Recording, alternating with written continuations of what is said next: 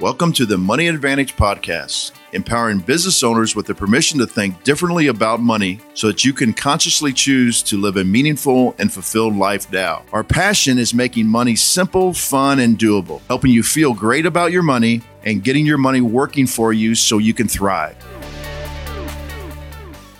All right. Good morning and welcome back to the Money Advantage Podcast. This is Rachel Marshall and Bruce Wehner, your co-hosts for this show. And I just want to say, first of all, thank you for being with us on this show. We really have a great time being able to connect with you and answer your questions and really be able to provide insight and wisdom so that you can make financial decisions. So today we are continuing on with our series of answering your money questions. So answers to your money questions. And this is something that we anticipated doing all in one episode. We had so many questions that kind of almost was a backlog that we ended up breaking this into 3 episodes. And so today we're diving into a few more of your audience questions. So if you are listening live today and you want to jump in and ask a question of your own, please feel free to do that. We also will be doing this type of a show in a very similar format going into the future, interspersed with some of our other content with great guests, and then also just some specific topics that we answer in your financial space as well. So good morning, Bruce. Thank you for being here. Yes, this is, I've been getting a lot of positive comments from people that have listened to these types of question and answer shows. So I think we should continue this. Very good. Well, we are thankful to have had your questions. And you know what I think is really interesting about questions, Bruce, and I think we probably have said this on the other shows as well, but we all really do have questions. And I think the goal is for all of us to continue growing and continuing to add to our knowledge and add to the wisdom that we have, as you differentiated knowledge from wisdom or information from wisdom, but being able to have wisdom that really guides our life. And that means we're continuing to expand our knowledge and continuing to act on new information, continuing to maybe pivot or micro adjust the things that we were doing financially to get better and better and better. And what's really interesting is we hear questions coming from that space of forward thinking and open-mindedness and continuing to expand your wisdom. And we are just really appreciative of those questions.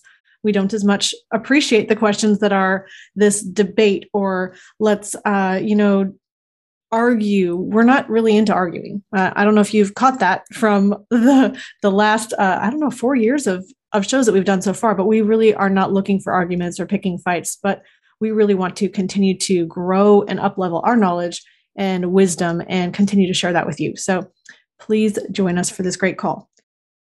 It's not really a call. It's a podcast. All right. So today we're continuing on. We had a question from Bruce. We can start with the one at the top and just kind of work our way down. This one's a shorter one, but kind of a big question as well. So this was asked on a video that we did on IULs, which is Indexed Universal Life. And the question was, okay, so explain to me why whole life is better. And he means better than IULs because he was commenting on the IUL video. And do you have a video on whole life? This is from Fred on YouTube. Bruce, before we jump in, I just want to say thank you for asking that question. And what's really interesting is the platform of YouTube allows many times somebody may see one particular video and not realize the additional content that we have, or even maybe our position that we're coming from. And so if you've been listening for a long time, you might say, well, of course they talk about whole life. Of course you talk about whole life all the time.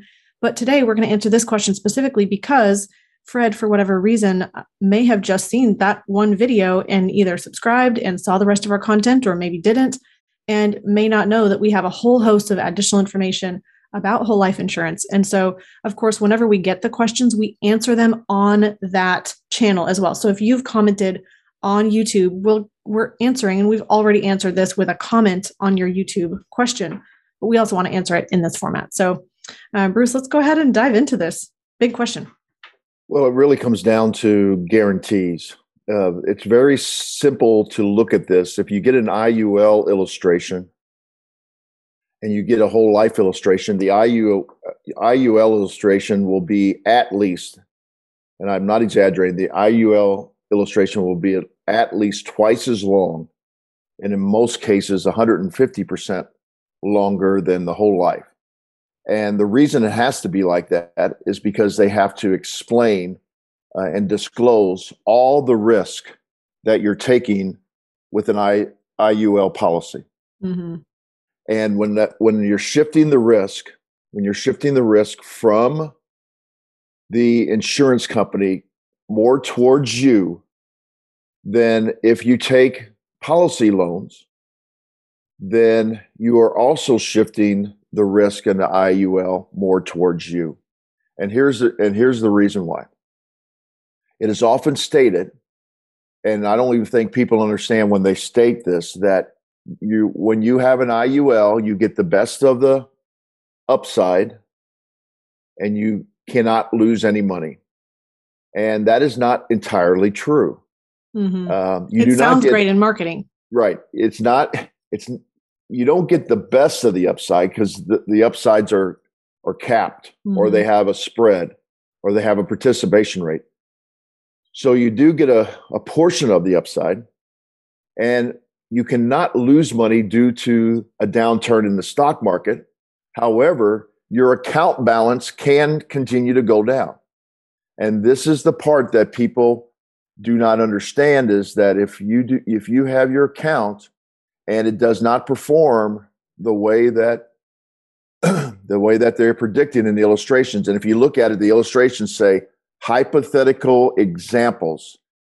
Do not expect this to illustrate the way it will be in the future. They are not guaranteed. Very similar to what a whole life illustration will say about the dividends. It will say the dividends are not guaranteed. However, mm-hmm. the difference here is that whole life insurance companies have paid a dividend for well over 115 years, in some cases 150 years, some cases 175 years. They've never not paid a dividend, where the stock market has had down years where the crediting would be zero on a IUL. Mm-hmm. When that happens, and if that happens too many times in a row, what will happen is they will increase the charges because they have to take options against the indexes if they go down. And it mm-hmm. says right there in the illustration that they're allowed to charge more for this. And that along with your cost of insurance will make your account balance go down, mm-hmm. even though it's not going down because of the stock market. So therefore, so if you're hearing what Bruce is saying, your growth may not go down, but you still can have additional costs that are growing faster than the rate of growth in the policy, meaning that you do end up actually going backwards. Well, correct, because the rate of growth in the policy is not guaranteed. It's based upon the index. Now, some of them have, I should say a lot of them have a 1% guarantee growth, but that's not much compared to the cost of borrowing against the cash value. So if it's human nature, I've seen it since the 80s, it's human nature that people are going to plan on paying loans back from your policy, no matter if it's a whole life, or no matter if it's a VUL, an IUL, a UL, but people have a tendency not to do that. I'm not saying all people, and we encourage it, but if you do not, especially in an IUL, if you do not do it, then you are really putting yourself at risk at the policy actually lapsing. Mm-hmm. I'm not saying IUL is bad for everything. I believe IUL is good for retirement income in the future, if you understand the risk and if you understand that you have to max fund it. You have to fund the entire thing, throughout the capitalization period. Where in whole life, you have flexibility of the funding. You have flexibility in the funding in IUL, because I can hear all the IUL people listening to the show that we have flexibility in IUL too. Yes, you do. But if you're going to then take policy loans to actually pay for retirement income, then you better have max funded it, or there's a possibility that it will lapse. So this is a very common thing. It's very easy. IULs illustrate wonderfully versus a whole life, because people get enamored with this 6% or 5.45% rate of return that's uninterrupted. And they go back with these historicals and they say, well, we looked at the last 10 years, or we looked at the last 10 of the last 20 years, and we're trying to predict the future. And that's the problem. They're still just predicting the future. So it's not a bad product. It's just a strategy that we do not endorse using for infinite banking concepts. I'm going to leave it there. I mean, I think what's really interesting is that if you're wanting to use infinite banking, that does need to be a whole life insurance policy. And that is properly designed, which is the right ratios to make sure that you have early growth, but you also have a long-term growth as well. So you have early cash value and you're not giving up the long-term growth of that policy. So for infinite banking, Nelson Nash said, it's whole life insurance that we use. Nelson used to say, if you want to mess with the stock market, go mess with the stock market. If you want guarantees, just stay in whole life. Don't actually blend the two. And that's what people are trying to do. So if you want more information on whole life insurance, we have a whole host of resources available for you. I mean, we have probably close to 100 articles, podcasts you can get at themoneyadvantage.com/blog that will take you to all of our work that we've done really in this space where we do talk about life insurance and whole life insurance specifically a lot. There's one particular article that is what kind of policy, and I think that's what it's called. It has a picture of ice cream. And yes, it's called Privatized Banking. What kind of policy do you use? It's back from November 12th of 2018. I would encourage you to go check out that particular podcast and the blog associated with it. And that really gives you a big picture viewpoint of exactly why we talk about the guarantees of whole life insurance so much and why they're so valuable for using for infinite banking. All right, Bruce, that was great. Let's go ahead and go on to the next question. So this is from Araldo on YouTube. Hope I'm pronouncing your name correctly. He says, I'm confused about the OPM. In real estate, when you use OPM as a loan, your cash in the bank is readily accessible. For example, let's say I have $100,000 in the bank and I borrow $100,000 to buy a property instead of paying cash. I've borrowed $100,000 and still have access to $100,000 to buy another identical property for cash, access to $200,000 total. But with a policy loan, if my cash value is $100,000, let's say the insurance company collateralizes my $100,000 cash value and they lend me $100,000, I can't go back to my policy and cash out my $100,000 of cash value since it's collateralized. This means I have access to only $100,000, not $200,000 like in the first scenario. Am I mistaken? I'd like to be corrected if I'm thinking about this incorrectly.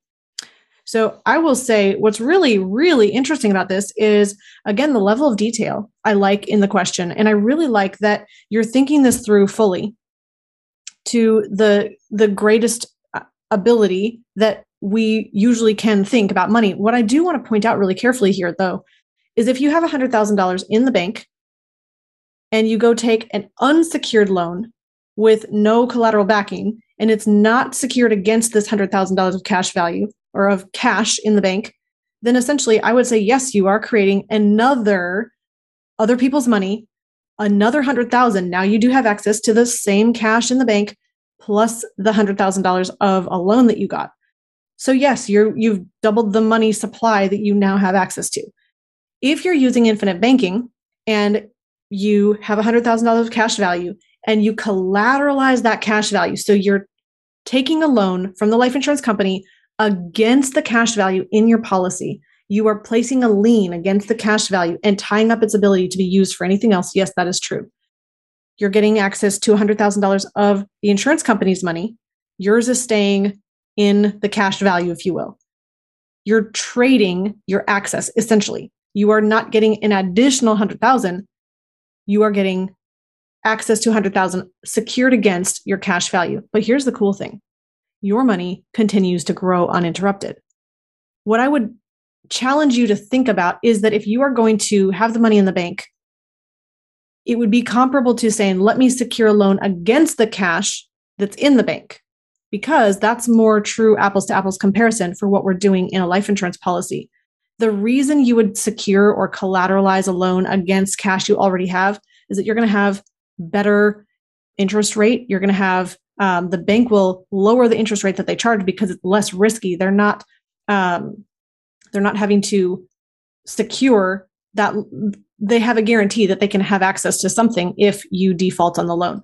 And now, granted, if we throw in, maybe you're using that for a property, then we can talk about, well, the property is collateral for the loan as well. So Bruce, I'm sure you have some additional thoughts on that, but I just wanted to point out that yes, we are securing a loan against the cash value you have, meaning no, you don't have access to use it for something else, but it still keeps growing. Your cash value, even though you're using the insurance company's money somewhere else and securing that against your cash value in the policy, your cash value keeps growing with it, dividends and interest. Yeah, I mean, at the risk of sounding too flippant, if you have $100,000 in the bank and you go get a loan for $100,000, you could do the same thing with a cash value life insurance policy. So you got $100,000 of cash value. You could still just go get another loan, and people do it every day to go buy another rental property with the bank, and you still have your $100,000 of cash value. It's no different than what you have right now. It's just, where are you storing the money? Good point. As Rachel already said, is, yes, you have $100,000 of cash in the bank, but you could have $100,000 of cash at the life insurance company. The difference is, as Rachel said, you take the $100,000 in the bank and go use it to purchase another property. You've lost future interest, which is very small anyway from the bank. Mm-hmm. If you have $100,000 of cash value in your life insurance policy and you take a borrow against that cash value, then your $100,000 is still earning interest and dividends, unlike the money you took out of the bank to go. You're taking another policy loan or a policy loan against the cash value and go buy another rental property. This is classic what Nelson used to say, who's being the bank? Mm-hmm. That's all it comes down to. If you want to be the bank for yourself, then store your money for your future rental properties in your cash value and then pay yourself back. And if you want to pay more interest back, that's more PUAs. We could talk about that later. But really, it just comes down to where you're storing your money. And that's what I don't think the listener understands, is there's no difference. Store it in the bank, store it in your life insurance policy. You can still get a loan outside of both of those to buy a piece of rental property, and you still got $100,000 in both your life insurance or the bank. There's really no difference about the storage. It's just, are you going to get uninterrupted compound growth in the bank if you take out the $100,000? No. Or are you going to get uninterrupted compound growth if you take a loan against your cash value? Yes. I think it's pretty simple. But if you don't do this every day, then I can see why it's not that simple. Right.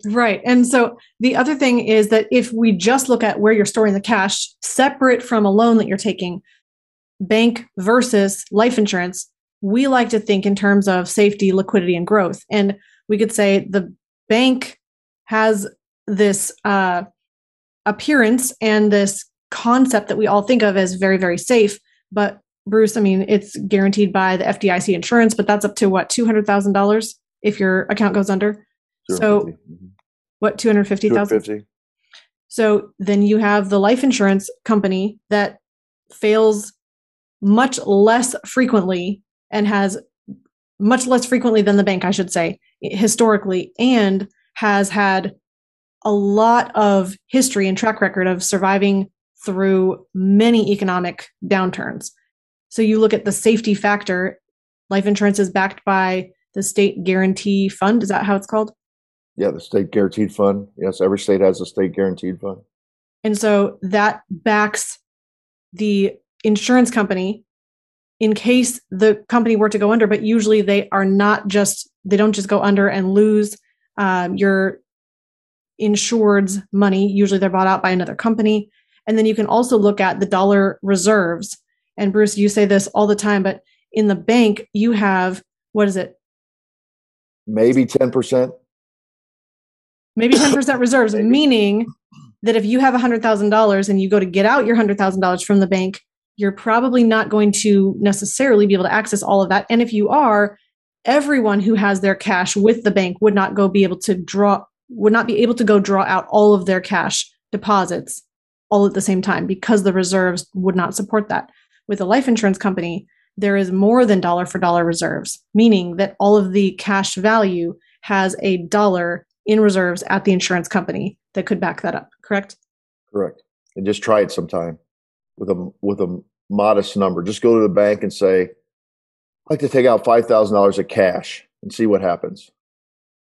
They're probably going to tell you, we can't do that today. You have to order that. It'll be 2 days before we can get you the cash. So, which that then brings you over into the liquidity issue. So we think about, we want money readily liquid. We can convert into cash. The bank, usually we think of, we can convert it right away. And generally we can, unless it's a large amount, like you're saying. In the life insurance company, you have the ability to convert to cash because you can get a loan against your cash value. And that usually takes not very long. It's a guaranteed process that you have access to as a contractual right, being a policy owner, but that can take maybe up to a week or so. Don't they say that you need to allow 7 to 10 business days? It depends on the company, but yeah, that's acceptable. And they usually have provided it historically faster than that. So safety and liquidity. And then we talk about growth, and we know you're not getting much growth in a bank savings account. The growth rate that we see inside of a life insurance policy, if you look over a span of maybe 30 years, you're looking long-term, you're figuring out what rate of return would have been required to be applied to the deposits, or you can't call them deposits, the premiums that are paid into the policy compared to the cash value. And over a long period of time, you're seeing about 3 to 5% growth rate per year. And that is after tax. So we're just looking at a better place to get better safety, liquidity, and growth versus the bank. Mm-hmm. All right, so let's go into this next question. This is from Dale. This was a question actually on LinkedIn. I'm a new fan and somewhat 201er on IBC. Just some context here, we did a series on IBC 201 that was kind of a little bit more advanced. And the reason we did that was because often we are talking about the benefits of using infinite banking in the first place, but sometimes people are already using infinite banking and want to take it to the next level. So we did a series on insuring kids and grandkids, or using multiple policies, and what that really looks like when you're ready to add additional policies, not just the first one in infinite banking. So more on my story later. This is back to Dale's question. Y'all's verbal and visual descriptions on the IBC concept are by far stellar compared to what I've been reviewed. Sorry, my reading is terrible today. To what I've reviewed. And he says many, many books and videos. My initial understanding of dividends, repayment of premiums, is a single annual event. But I don't get how folks are saying CV, he means cash value, earns interest. There's one CFP that constantly says 4% is earned on CV, or cash value. Is this true? I thought dividends were the only tax-free capital gain. Look forward to your unique explanation of where my confusion occurs. So I love the position that Dale is coming from in this question. And we did answer him directly, but we'd love to answer this today as well. So Bruce, do you want to take this one? You know, this comes down to education doesn't necessarily mean you have all the answers. So excuse me, here's a CFP that has supposedly the highest training of all financial situations, and is making a partial truth,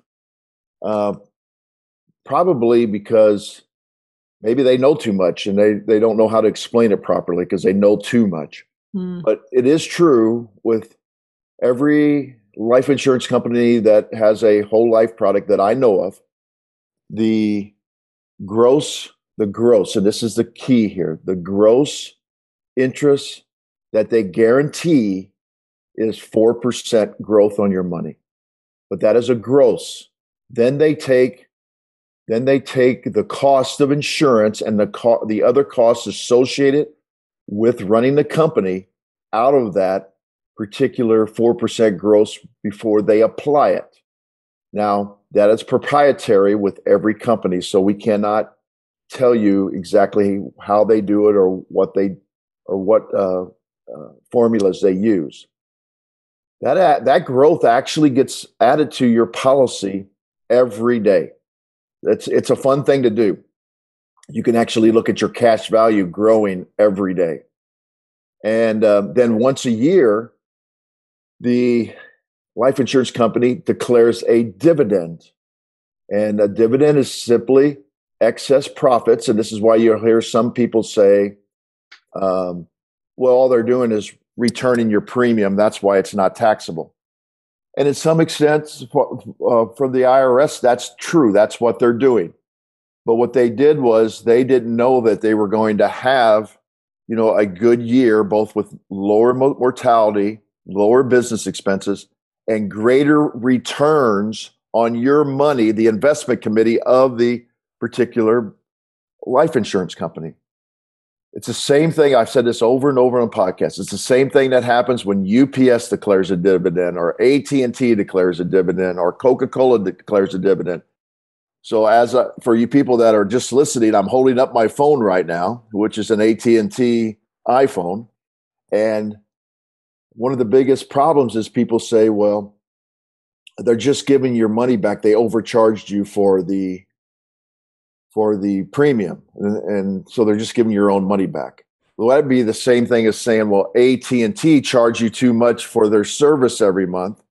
And now they're giving part of it back in the form of a dividend to their stockholders, which would be true, except it's kind of ridiculous because part of that is the returns they're getting with the company. The company's doing a better job at certain times, making more money, so they're sharing the wealth. It's the same thing. So this is and then when they declare that dividend, the 4% gross dividend is actually included in the overall dividend. So the dividend may be 5.5%, 4%. That means they gave a 1.5% dividend on top of the 4% technically, but that's not the way they look at it. They look at it, hey, we're guaranteeing you 4% of growth because we have historicals and we can guarantee that gross growth.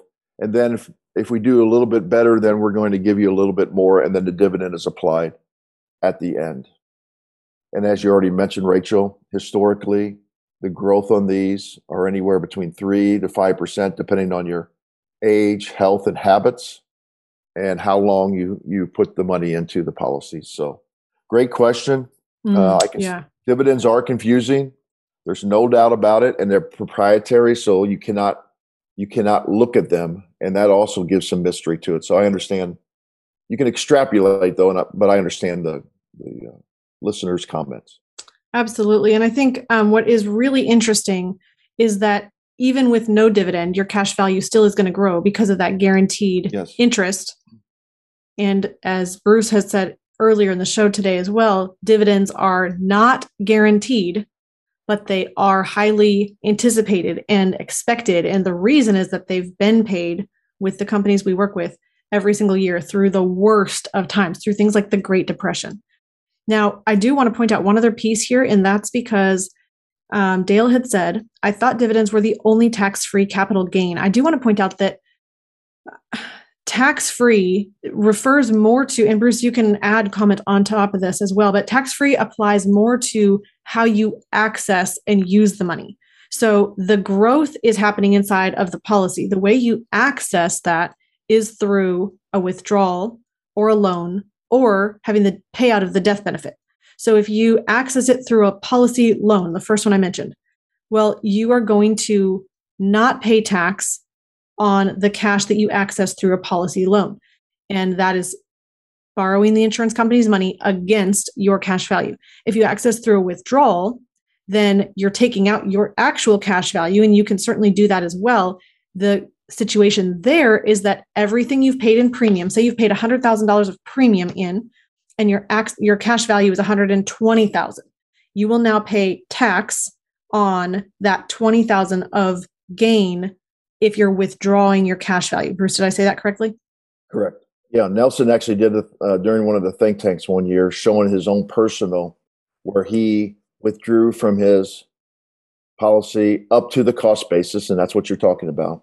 And then he had and we actually endorse this a lot of times, that when people are using this for tax-free retirement, we say, well, let's withdraw up to your cost basis, which is the amount of premium that you personally had put in, and then shift. And this is exactly what Nelson suggested. Then tell the company, now I'm going to shift to taking policy loans for retirement income, because loans are not taxable, whether it's a HELOC or a signature loan or anything like that. So yes, that's very true. You can research 7702, IRS tax code 7702, Google it. I think that's about as much as I feel comfortable saying on this right now, because we're not tax experts. We're not giving tax advice on this. But it's when you think about it, it's very logical.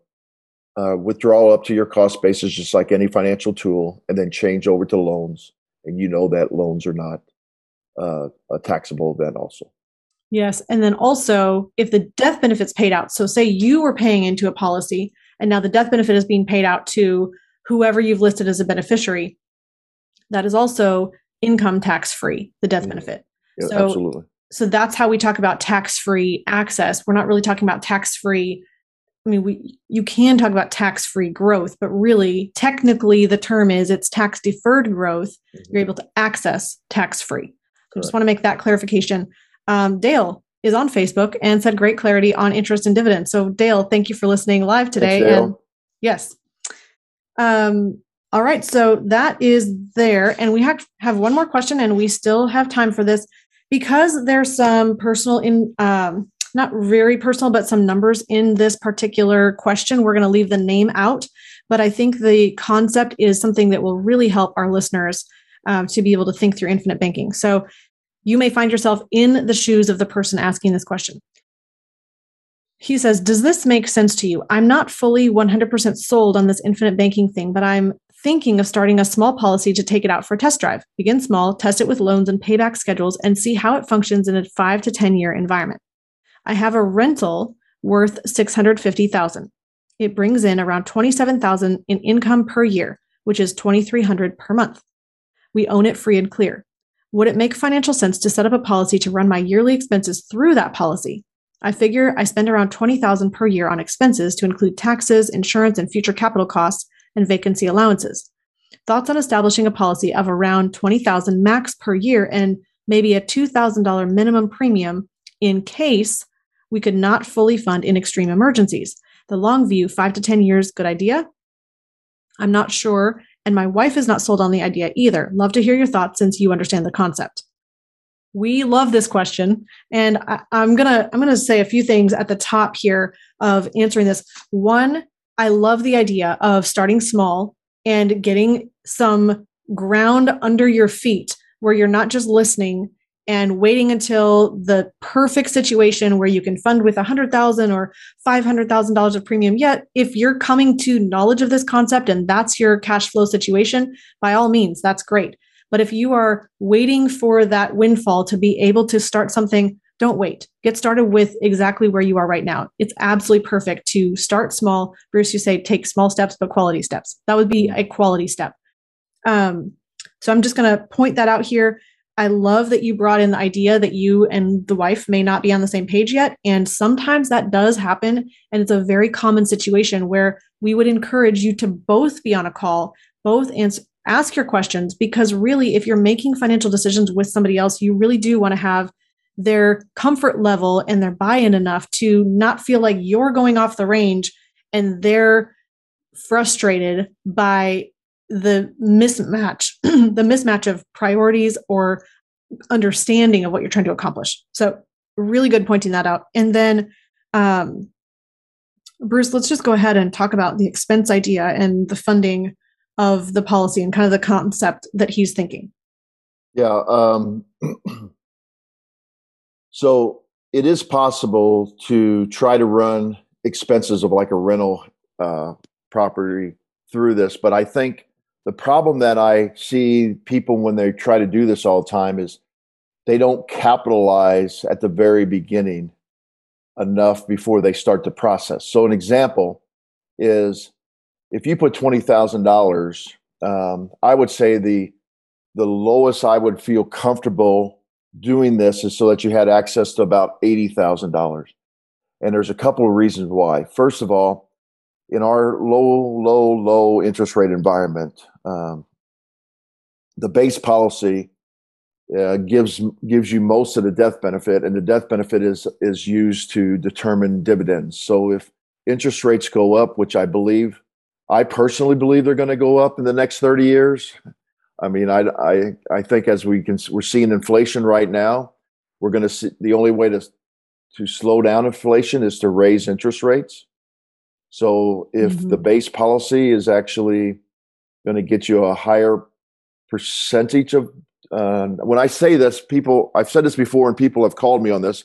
I don't mean that you're going to get a higher dividend percentage. What I mean is that because it has a higher ratio of base to permanent death benefit, so that permanent death benefit is higher on the base, then you're going to get a higher dividend, a gross dividend in the future on that.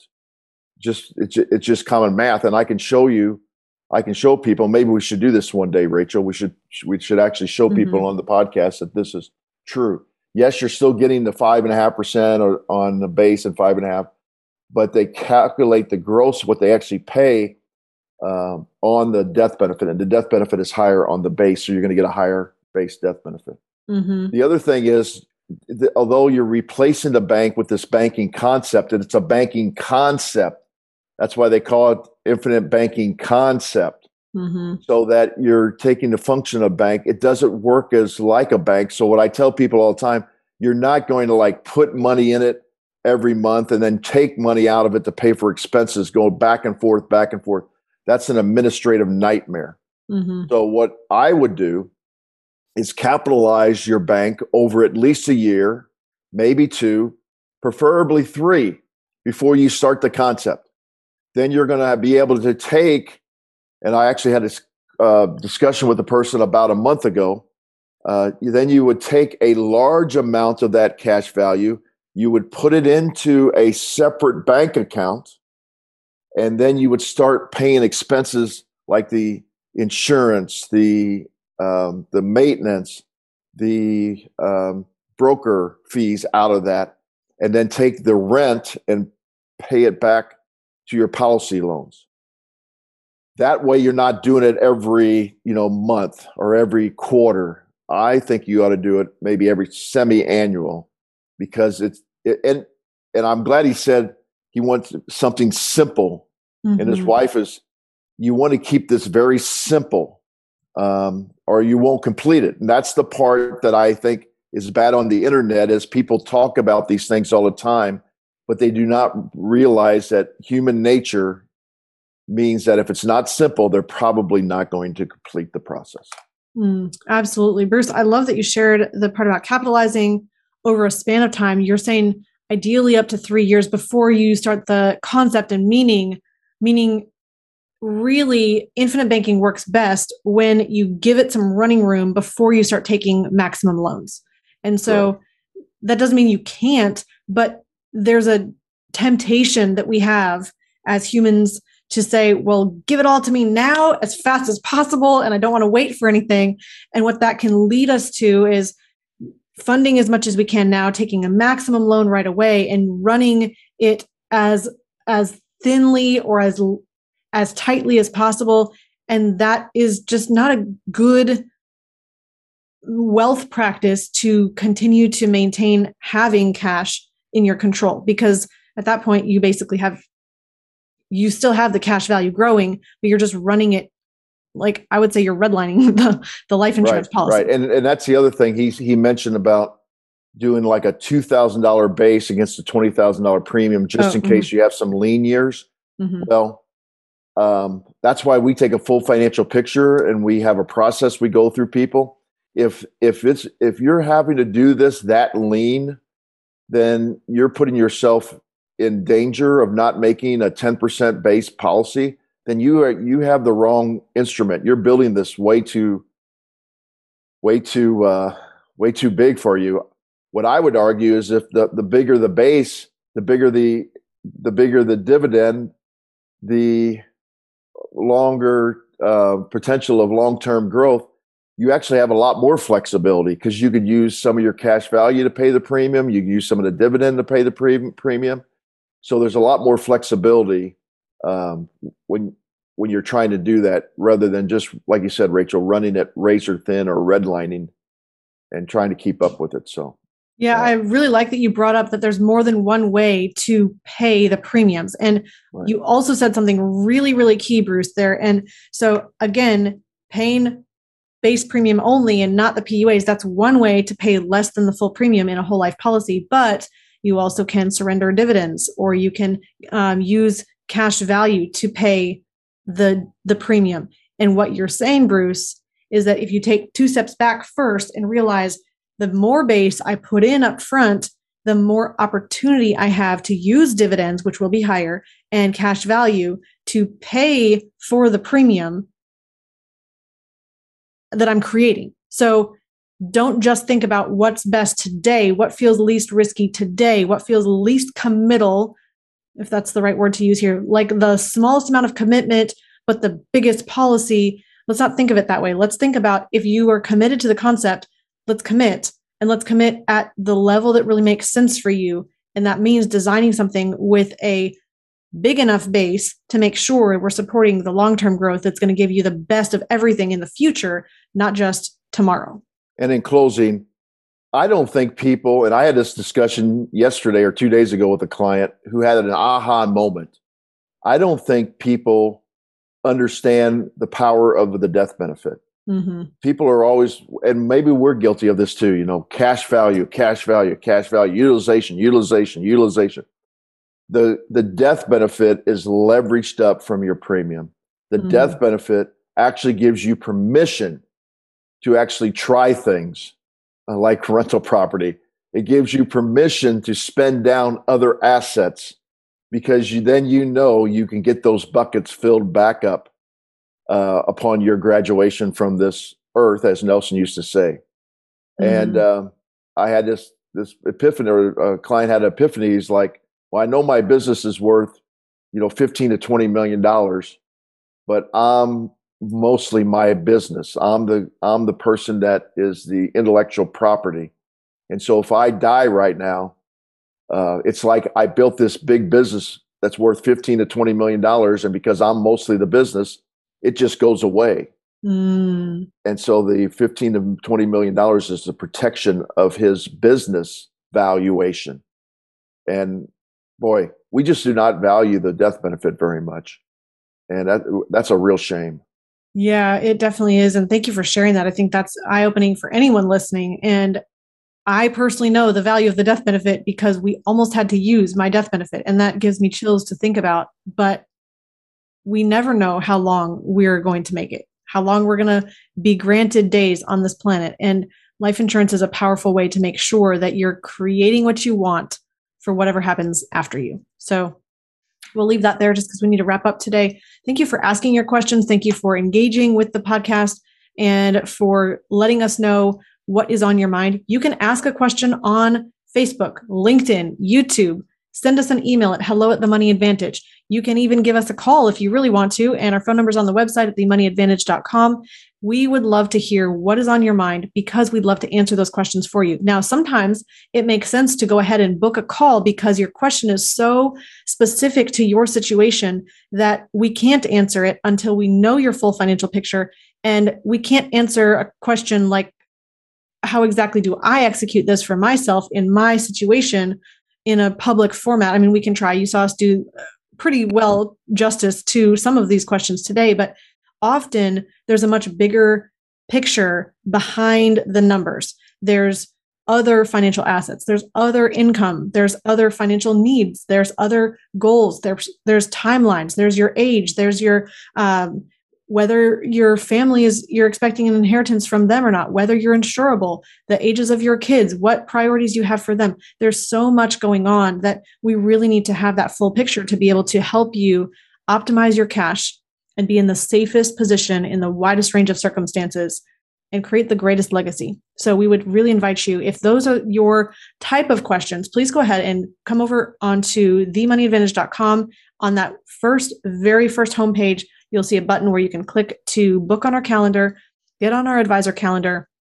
And that just starts the conversation where we get to know you, you get to know us personally. We find out if it's a good working relationship and if we can help you accomplish your goals. So it's risk-free, I would say, for you.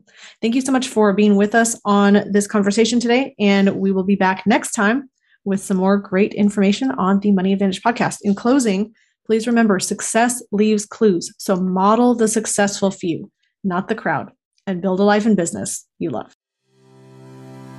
Discover the secret of how to earn a return on the same money in 2 places at the same time so that you can strengthen your investment returns. We've created a free guide for you that explains the top 3 things every investor needs their privatized banking system to do. Go to themoneyadvantage.com/banking, put in your name and primary email address, click the Send My Free Guide button right now, and we'll see you on the inside.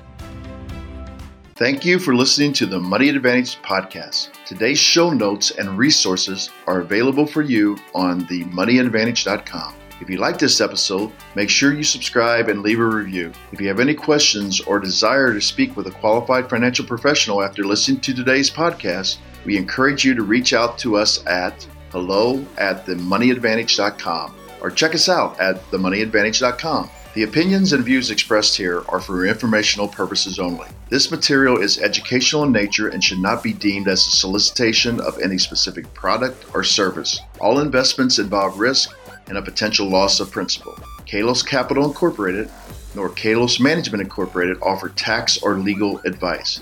Please consult with a tax advisor or attorney for advice regarding the impact on your portfolio. Securities offered through Kalos Capital Incorporated, member FINRA, SIPC, MSRB, and investment advisory services offered through Kalos Management Incorporated and registered investment advisor, both located at 11525 Parkwood Circle, Alpharetta, Georgia. E3 Consultants Group is not an affiliate or subsidiary of Kalos Capital Incorporated or Kalos Management Incorporated.